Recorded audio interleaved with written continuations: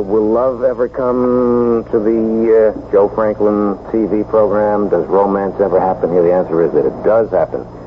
Two of our very favorite personalities met on this program about a year ago, I guess.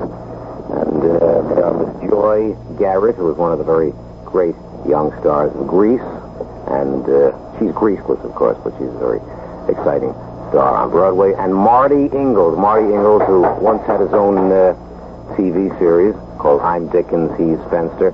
They met on this program, and I understand they've been in love or going out steadily for a long, long time ever since, and we're going to reunite them today, and I'm very happy about that because it shows that this program is not contrived. I mean, there are some programs where people do get together, but it's meant, it's controlled, it's designed for that specific purpose. Right, Gene, for people to fall in love with here? It happened naturally. Oh, yes.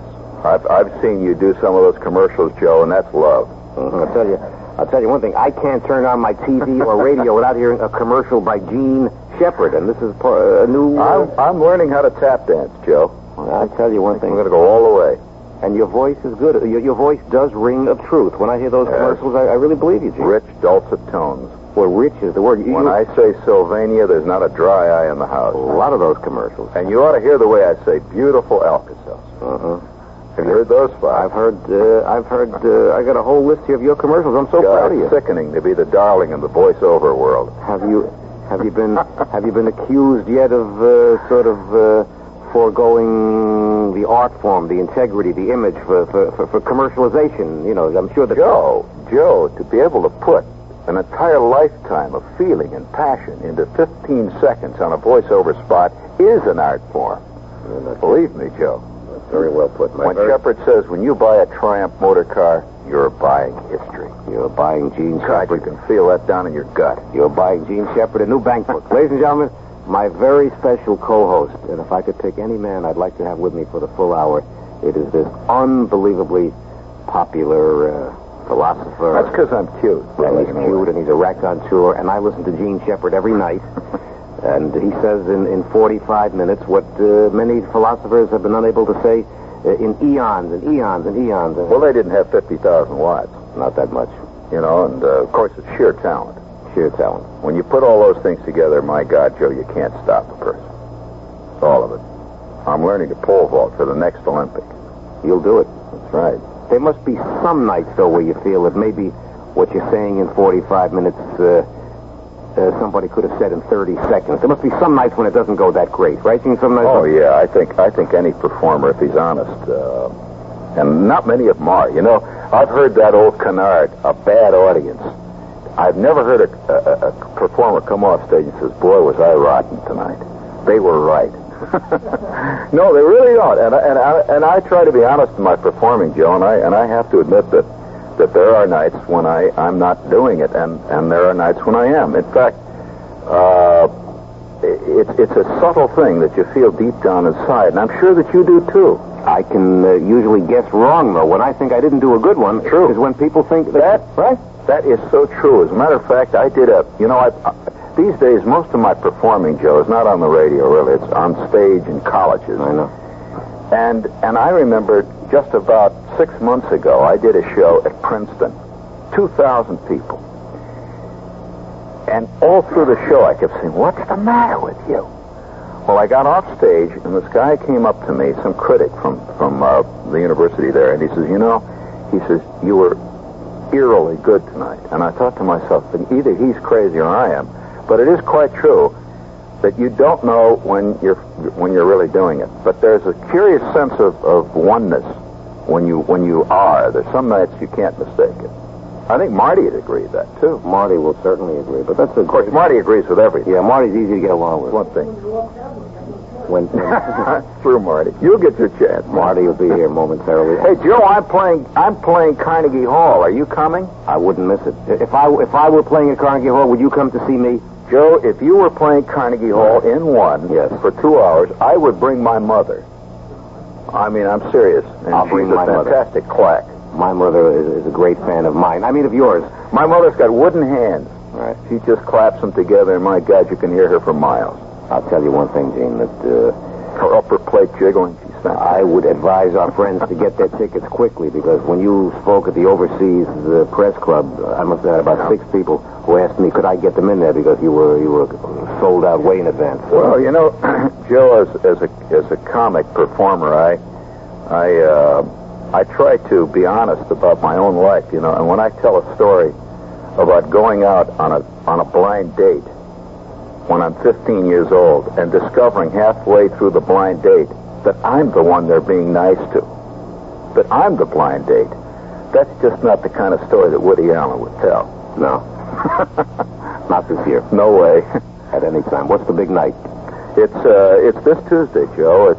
And I'm really, really excited. You know, it's funny. I come from Indiana, and I don't know whether people in New York understand what a place like Carnegie Hall means to the rest of the country. It's just a legend, you know. Really, it's a legend. In New York, it's just an old piece of real estate. But the idea that I'm playing Carnegie Hall all by myself on the stage for 2 hours, with my picture up there in the front, you know, with guys like Vladimir Horowitz and all the rest of them, I just can't describe the feeling, Joe. I can't wait to see that show. And whether it's Carnegie Hall or a microphone or... You ever been in Carnegie Hall? I emceed show. I introduced Eddie Cantor from the stage. Well, Joe, you know what I'm going to do? For one thing, the first thing I felt when I walked on that stage at Carnegie Hall, what a place to hit fly balls in. Right. So I'm going to hit some fly balls from the stage right up into the balcony. Figured. I'm going to line them up there. Figured. But I'm really looking forward. Who's on the bill with you? You going to have some... No, it's a one-man show. And there's a group that I work with. You know, I work with them at Princeton. I bring them around with me to different shows, and they sort of open the show, and I do a few musical things with them. It's a group called Sinful Street. And it's just a raunchy crowd. Will you be giving a little bit on your early life, Gene? Bad-looking mustaches and the work. Will you be talking what life was like for you before the thinking apparatus came in? No, because I like to hear about your early days. I love that. Well, those are mythical early days. You know, that's just like Bill Cosby. You know, people used to believe when Cosby first started, Joe, that there really was a Fat Albert. And so now today he has to introduce his fictional friend, Fat Albert, because Fat Alberts all over the country are writing and suing.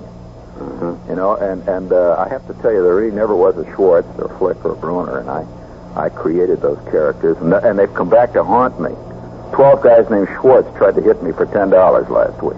That's beautiful. I think I created you. I had you on my show when you were brand new. That's right, Joe. With a record album with your face on it. At ABC. The old studio, right. I remember it vividly, Joe, and what's the eerie thing about it? Right. You look exactly like you did then. You know who was on the next day after you? I'm in H. Rider Haggard She here. You know who was on the next day? 9,000-year-old, yeah? Johnny Carson. He was across the studio in a program called Do You Trust Your Wife? Or Who Do You Trust? Something well, like that. I mean, he's had his excitement, hasn't he? All you kids had your days. Does he trust his wife? I don't think so. I don't know.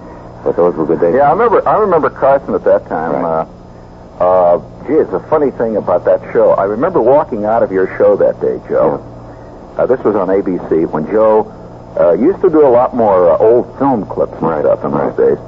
And I walked off the show, and I ran into a legend right out of an American legend. He's walking along the hall, see, and there was this magnificent figure of Andre Baruch. I mean, he's got a voice that sounds like, I mean, you think God took diction lessons from him, you know? And I walk up to him and I says, God, you know, you're Mr. Baruch? Yes? I said, well, Mr. Baruch, one time when I was in the Army, I was listening to the radio, and there was this show that was on, and this voice came out and says, this is Andre Baruch. And now I'd like to introduce a favorite singer of mine, Frank Sinatra. And I said, is it really pronounced Sinatra? And he leaned back and he says, it was when I pronounced it. Beautiful. Now that's authority. I think the whole world grew up listening to Andre Baruch say, this is B-U-L-O-V-A, Bull of the Lifetime. Remember that? Yeah, well, I'll tell you, one of my great thrills of that type was, again, in the Army. I used to get these free tickets, you know, to come in to New York. And here I was out of Indiana, you know, I'm getting free tickets at the USO. And I was going up in the elevator at NBC to see a show with a bunch of other GIs. Yes. And who came into the elevator but one of the most famous voices in America, the voice that used to say, so round, so rich, so fully packed, Lucky's. It was Basil Rysdale. You ever hear that voice? Well, he walked in. He was 7 feet tall. He had a chest of about 74 inches, and all he said to the elevator operator was, 3, please. And all of us just sort of just stood there, just shook deep down within us, because these names, these voices, I think actually rotted the brain of an entire generation of people. He was great. If your name was Basil, you had to talk like that. Oh, yeah. And they had great names like Norman Brokenshire, Basil Rysdale, Basil Rathbone, Basil Metabolism. You notice there wasn't a Charlie Schmidlap in the Charlie group? Schmidlap. Our editor, of course, is the American Beverage Corporation. They make Hoffman Ginger Ale, and Club Soda, and quinine water. And each day we honor a restaurant that serves our favorite beverage. Gene Shepard will serve Hoffman on the stage of Carnegie Hall this Tuesday night, because I'll send him a case. And I'll tell you one thing about the restaurant salutes. They're getting better and better, and the restaurants are getting greater and greater. People who have been to Bobby's, which is in this neighborhood, by the way, at 205 West 38th Street, New York City, tell me that this is a great new restaurant of 1972. And the chef is named Aldo, and the owner is named Bobby, and the bartender who serves our Hoffman is named Frankie, and they want you to go in there and ask for them and have a great meal, have a good time, but don't go there weekends. They're closed Saturdays and Sundays. They're open Monday through Friday at Bobby's, a sensational new restaurant at 205 West 38th Street. For reservations, jot it down, 354-6830. Meet Bobby and meet some wonderful new people at a wonderful new restaurant just west of Broadway at 205 West 38th. Welcome to the Marty Ingalls program. Marty? Hello. Since last we chatted like this, what has happened in the way of exciting happenings? Well, I did a telethon for irregularity. I've done a lot of good things, right? I was on This Is Your Life. Right. I had 17 minutes left over. And you know I'm in trouble. That's a funny line. I was on Yes, This Is Your Life. funny line. I laughed at you, Gene. And I was off camera. You know, my trouble is I get thinking of the philosophy of what you just said that scares me. Yeah, he gets great. So he starts to cry. I want to ask you a question. Then I want to ask about you. I have a show of my own next year, and I'd like to just throw that in. When you had your last show of your own, that was the big That was right in this studio, too, was... No, the two cleaning out the dynamite from the bomb. No, the one that people remember called I'm Dickens, He's Fenced It. That was a long time. Did that show have any... Impact? No, not that. Did it have any social relevance? Was it socially relevant the way shows... No. Or was it just old-fashioned funny? That's what I want to know. Well, as a matter of fact, it brought back failure. It brought back... A lot of people didn't see it. Respectable. Actually, it brought back slapstick, good old-fashioned slapstick, and it really shouldn't have been taken off the air. You were on more TV Guide covers. He was on more... It was a funny show, actually. The trouble was that we had a cigar sponsor. That was the problem. Children loved the show. And it's true. El Producto Cigar said, who needs it? And they didn't turn out a chocolate cigar, did they? Not for a minute, Steve. Okay, yeah. Did that show go into syndication? It went into syndication and the ratings doubled. The problem was that the network people were so uptight that instead of adjusting it to a proper sponsor like a General Mills or a Mattel, there were so many new shows waiting in the background, waiting in the wings, all bright and shiny, that they just said pass and they continued to the next one. Really too bad. Is that show still showing anywhere in the country, on reruns or anything? In Guam, there were two guys in a cave who still think they're watching. Look at the first I don't know. So many years ago, I've done so many things since. How would that show, though, go over today? I mean, you see, he doesn't want to talk about it, but every time I mention Marty Ingalls to my friends, they say, oh, yeah, from I'm Dickens, That's I'm let Dickens. you know what kind of trouble I'm in, right? That's not a trap. That's not trouble. That's not a trap, I don't Listen, a lot of guys aren't remembered for anything, Marty. So don't. Anybody we know? Oh, yeah. I don't even remember them, actually. It's true. Most of the guys I can't even think of right now. Marty, you want to know what's important in TV? You want to know what's important? What's important? The important factor in television, in situation comedies, the time spot.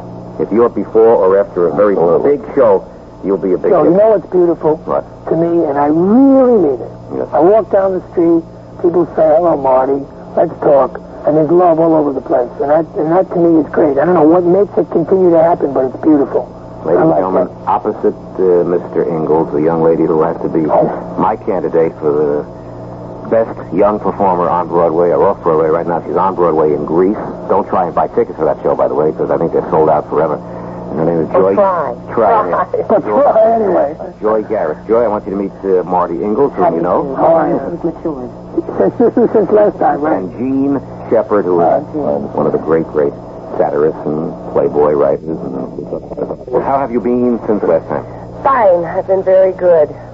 You working hard in Greece? Working very hard. Greece is a wonderful show.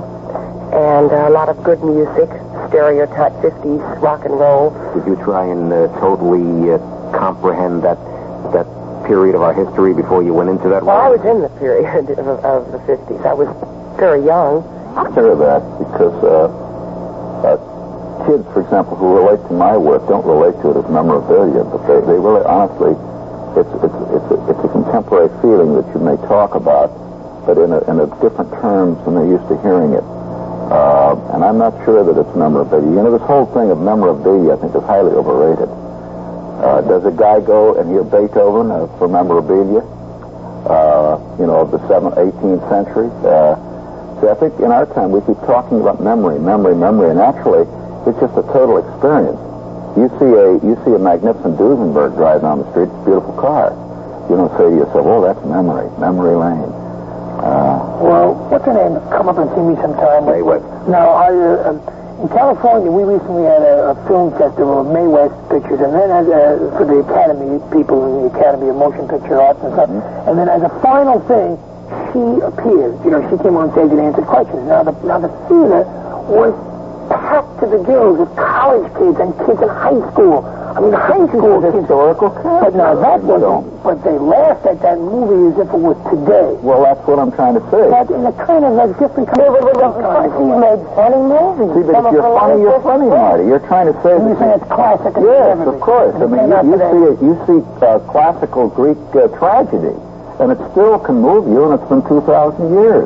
We won't accept that premise today. We keep thinking each generation has all different values and different this. This is pure nonsense. Any psychiatrist would tell you that. He says there would be no science of psychiatry if people changed from generation to generation. You'd have to have psychiatrists every new generation. That'd be new psychiatrists. Right. It's ridiculous. I would like to... Huh? I'm sorry, continue. No, I'm just sorry, Joe. I'm just saying that you hear this said often. So I still want to feel, though, that today's theme in the 70s with the kids, even though the kids still look pretty freaky in many cases, but the so did they in the 50s. Yeah, but the theme... Terrible. My old man looked freaky. But the theme today is more love. More don't argue, brother, and peace. And it's beautiful. Right, I think when I was in high school, all that mattered for a guy to get a girl was like how if you looked like Tony Curtis, right, and if you had money, and if you could beat up everybody in class. Right. And that was it. And today it's all different. Girls like interesting men, you know, men of soul, men of peace. Our time has come. You and I? Right. My time is here. Yours, I think, is for the next generation. Even the girls in those days, Joy, they would say, like you said about your girls in that show, they would say, you get out of line, I'll slap you down. The girls were tough in the 50s, and today you don't hear that kind of conversation from the girls as much, I don't think. Right. They were girls. You know, it just occurs to me something Marty said, and something that you said, too, about the values about peace and all that. I think that events often occur which changes a particular attitude of a certain group of people. In other words, in the 50s, there was no war. So why should people walk around with signs that say peace all over them?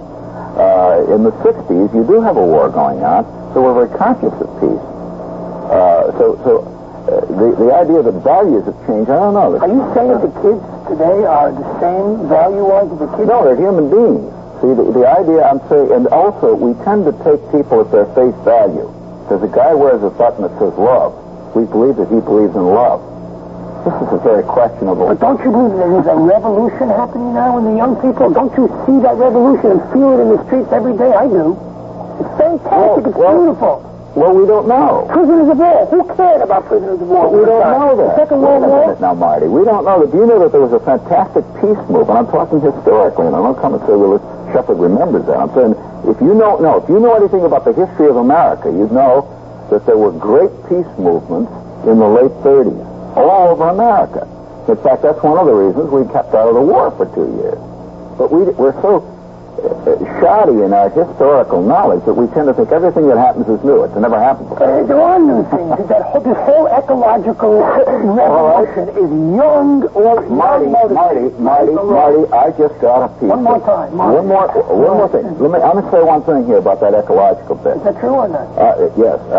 No, it is not. As a matter of fact, I'm doing a show tonight on my radio show based on a clipping that was taken from the New England Journal. And it's a quote of a law from 1683. And it's New Bedford, Massachusetts. And it says the following. Anybody dumping fish scales or fish offal in the water, I'm serious, off the coast of New Bedford will be subject to the confiscation of his fishing boat. In 1683, ecology was a real issue. Now, we tend to think everything is new because we don't hear about it. So were the kids in the street marching up and down, and were they picking up bottles, and were they... I don't see them doing it today. In fact, most of the kids are the ones throwing the beer cans on our cars. Not the kids I see. What's old is always new again. I want to talk to Joy. Joy, how do you feel? Get into this. Fine. How would you like to do a TV series of Marty Ingles? I'd like to do a TV series of Eddie Marty, but especially Marty Ingles. Pardon me. I'm trying to talk her into getting married. Now I want you to know we met on this show. That's what I just said before. Then I went back to California, Right. and it's been a postal thing. We've been writing back and forth. This is only the second time I've seen her, and you're always here, Joe. Yeah, I got to get Can't out raise of a family that way. Boy, oh boy. Joe's constant. He's cut forever and ever, and he does look exactly like he said. This program is called Discovery. See, we discover people, and people discover each other. We're going to see this all out. Are you happy about the romance?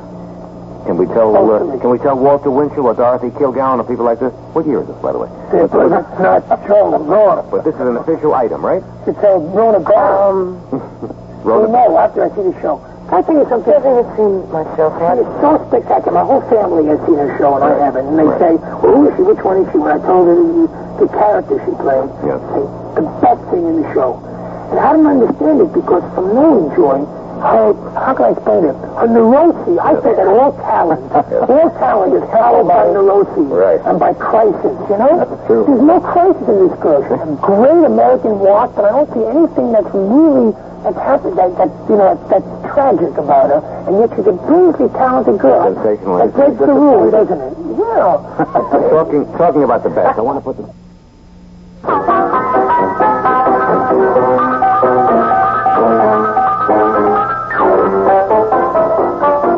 Ladies and gentlemen, and boys and girls, I am chatting here with Gene Shepard, who has come between our two lovers. Just in time. Marty Ingles. Marty is on... I'm sorry, Marty. Marty's on a lot of... How long will you be in town, Marty?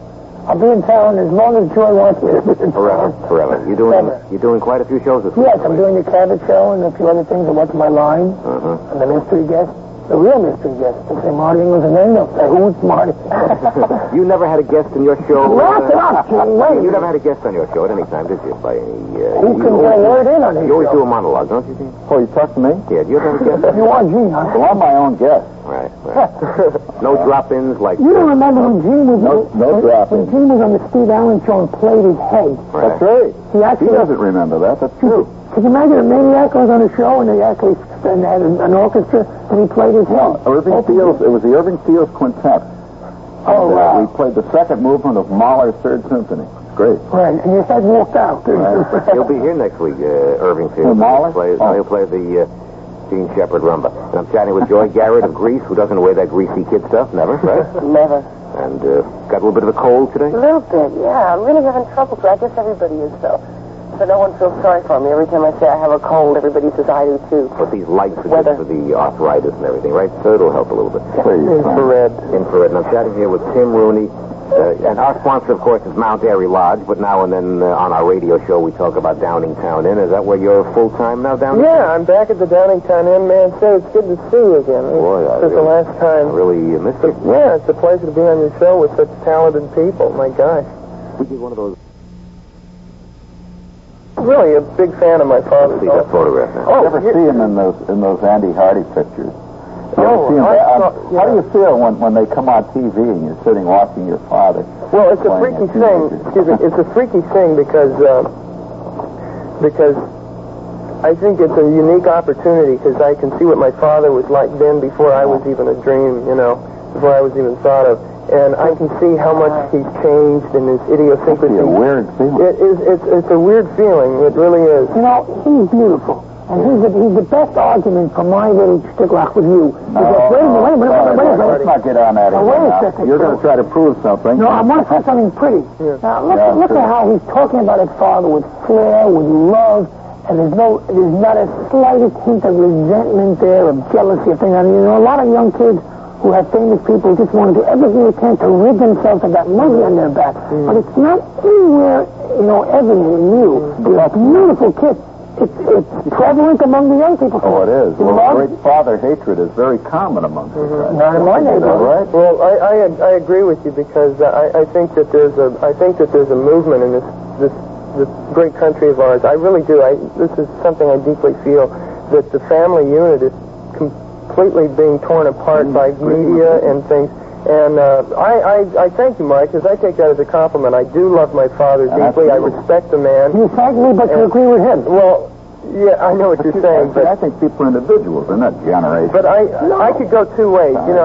There's two ways to go through every situation. I could either resent him or I don't. Of course I don't. That doesn't prove anything except about him. He's an exceptional person. I can tell that. Well, thank you. But this is just the way I feel about it.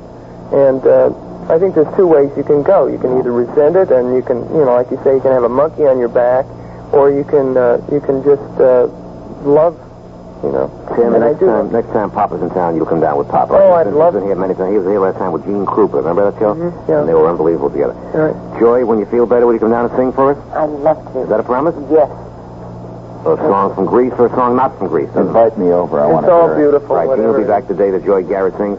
Marty, I want to wish you many more nice people that you might meet on our show, but... Every time I come, I meet someone else. I'm engaged to Gene now. Hey, when am I going to get you down to Downingtown in? Anytime you invite me. Well, you're invited. Anytime The door's always open. Love to see you. I'll be there. All right, Joe. Ladies and gentlemen, these announcements as we wish much happiness to the Ingalls, to Marty Ingalls and to Joy Garrett, and I want Gene Shepard to meet Mr. Thomas as we thank Timmy Rooney. Stay with us for a great, great author.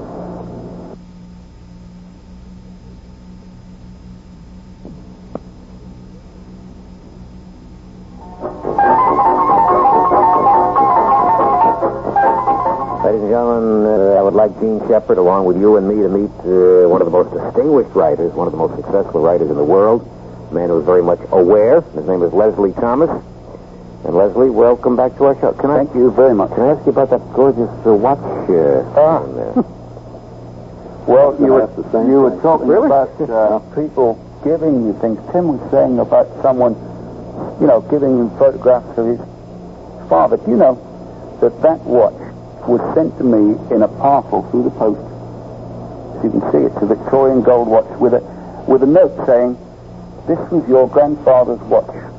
And I still don't know who it came from. You mean it was sent anonymously? It was sent anonymously. My grandfather was a harbour master of a small port in Wales, and he must have worn this around about 1890. And I just got this parcel through the post, opened it, and there it was. I don't even know who it sent. It's a magnificent watch. Isn't it just? It's beautiful. I'm very, very pleased with it. I've got some bad news for you, though, Joe. Sounds like the old joke. I mean, good news and bad. Well, you had some good news just now about Marty and Joy, but just before the show, she promised herself to me. She told me that she wanted somebody younger, better moustache, all the usual things. So I'm glad he's gone, actually, because he might be quite upset, I feel. Do you enjoy watching these American performers? I've been told that in Britain, the people are less fickle about the entertainers. If they loved you once, they will love you always, and they won't put you in the garbage can when they get tired of you like they do in this country. Some of these shows are done so well in this country. In England, I don't know. They don't seem to have that spark.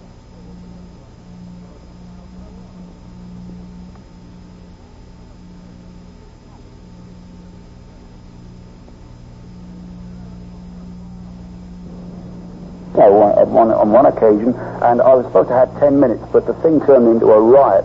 The audience attacked the platform for various reasons. It went on for half an hour. It was about the most entertaining thing Mr. Frost has done for a long time, I felt. But in England, they haven't got the spot. I mean, you do this show every day. I think that's phenomenal. I really do.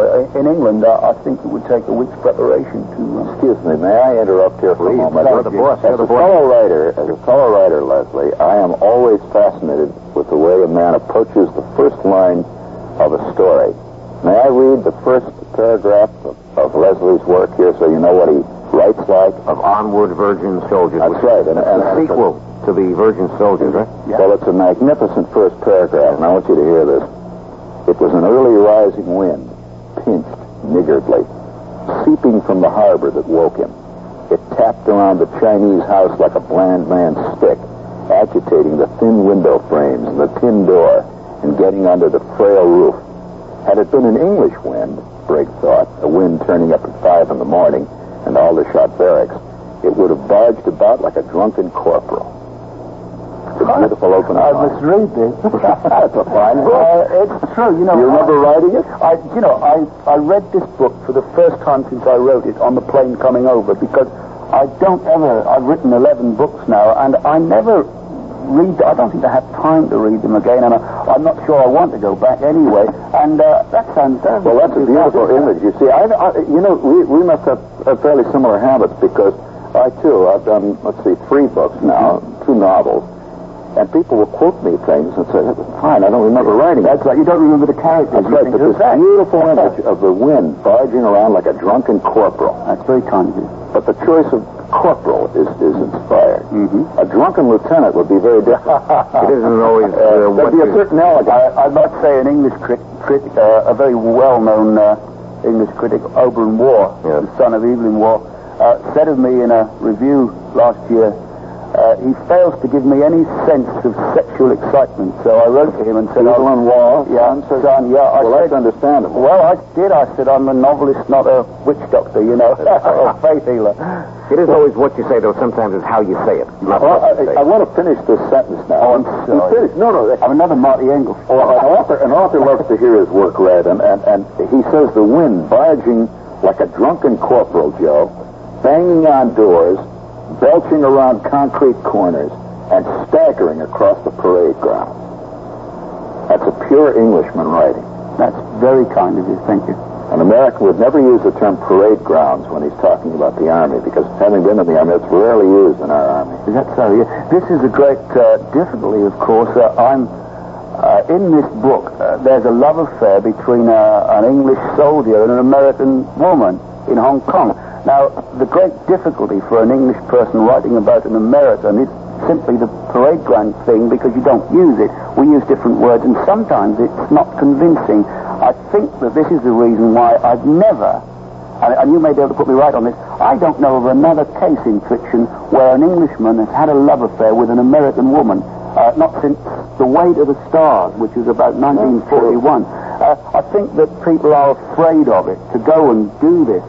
That's a good point. In fact, I'll tell you, whenever I'm writing and I'm trying to recreate a foreign character, somebody say like an Englishman, for example, I feel very, very tentative about it, because I have seen so many failures. For example, Graham Greene, whom I admire very much, his Americans are incredibly bad. They just don't ring true, and I'm an American, of course. You have to. I've read novels by foreign Americans, Canadian writers about London, and you always get the locations. They talk about Regent Street, Piccadilly, the Zoo. Well, this is like me writing about New York, and I'm not talking about anywhere but Broadway and Times Square. You get these sort of tourist locations, and you don't. I'm just about to embark on a hitchhiking trip across the country. I'm going to go on the ground. I'm going to hitch lifts. I'm going on Greyhound buses and this country. I'm going to the West Coast and back again, because I don't feel that you can get in an aeroplane and meet people, except the fella next to you who's probably asleep. You can't meet people in posh hotels. You're going to hitchhike. I am indeed. Are you doing that for a newspaper article? No, I'm doing it to... I'll be writing a newspaper article. Are you with a newspaper? No, I finished about 6 years ago. I managed to earn a living by myself now, but I'm doing this to get background for a book about an Englishman in America. You know what something I've always wanted to do. Ask a man such as Leslie Thomas, who has interviewed Queen Elizabeth and the Duke of Edinburgh and everybody. Have you ever been in awe of anybody? Have you ever had that reverential feeling about any? You know, they'll tell you. Some people will say that nobody is special, nobody's extraordinary. Human beings are human beings. But I, for example, have been dazzled by many people. I've been fascinated. But have you ever felt that strongly about? I don't know about in awe. I've been very frightened by someone. Yes. And oddly enough, it was myself. A few minutes ago, Tim was talking about seeing his father on old movies. Now, when I wrote The Virgin Soldiers, it was basically about me as an 18-year-old in the army and this sort of thing. And when Carl Foreman made the film of this book, I was then 20 years older. And I went to the cinema and sat there and saw myself as portrayed by Hugh Bennett, the actor, on the screen. And I saw the things that he was doing, his attempts to lose his virginity and all these things. And it was like seeing a ghost. It was like walking down the street and seeing yourself coming the other way. It was a very frightening experience. Very frightening. That's a good answer. Well, you know, it's funny. You mentioned about the inability that many people have of making themselves familiar with another country. That's a very wise thing. Don't do what Ian Fleming did. Now, Ian Fleming, who wrote the Bond stories, I'll never forget one line of James Bond, out of one of the Bonds. It says, Mr. Bond, James Bond, his car hurtled over the 59th Street Bridge and plunged into Harlem. Yes, well, you just can't do it. I must admit, occasionally, I think the greatest way to see New York is to go on one of those boats around Manhattan, because you see everything, and I've done it several times, and I must confess that I've written about it because I can... I'll bet you've never done it. I haven't even been up in the Empire State Building. You know, it's... I'm supposed to meet my wife on top of the Empire State Building, because I know it's been done, you know, in an affair to remember. But when we worked out this thing about me hitchhiking, she said, well, how am I going to get in touch with you, because she's coming to New York? I said, well, I don't know. I don't know where I'll be. I said, look, when you get there, every day at noon, go to the top of the Empire State Building, and I'll meet you up there. Well, she saw the film, and I think it was Deborah Carr got knocked down by a taxi, didn't she? She said, I'm not going to get knocked down by a taxi, but if you see an attractive young woman standing up there for 18 days on the truck, she's not soliciting, she's waiting for me. That's an inspired choice of a building. It's pretty hard to lose the Empire State Building. It is indeed. Again, now that's the case in point, because in London, if we think of New York, what do we think of? Empire State Building. Right. I mean, you know, when you look around, you don't think of the Allied Chemical Building. No, Building. of course you don't. You think, and this is the great fault of. If I wrote about New York, I would have to avoid that Empire State Building, because it just shows you're a tourist. Yeah, and that's also bad movie makers will always open up with a shot of the New York skyline, and you go past the Statue of Liberty, and you know right away there's a hack at work. Yes, it's always. I always used to think, like when I came over first by boat, by ship, I used to think that New York looked like a pile of luggage. Somebody just left their luggage on a railway platform. And this image was always in my mind. I love this town, but I realize today that I could never, ever write a single sentence about New York that would be true. Because you walk around, I just can't believe a place like this can exist. It's full of contradictions that people are everywhere you go. You see the whole world in 10 yards. Yeah. Well, Leslie, I feel that way about London. It's funny. As an American writer, I feel that way about London, and I have a book coming out the 31st of October, and it's about New York, and it's called The Ferrari in the Bedroom. That's a good title, yeah. Good. Well, because... Are you sure you want that? Can I... Let's sit here. We'll do an hour when the show ends. Right now, these final announcements are back to Leslie Thomas and Gene Shepard.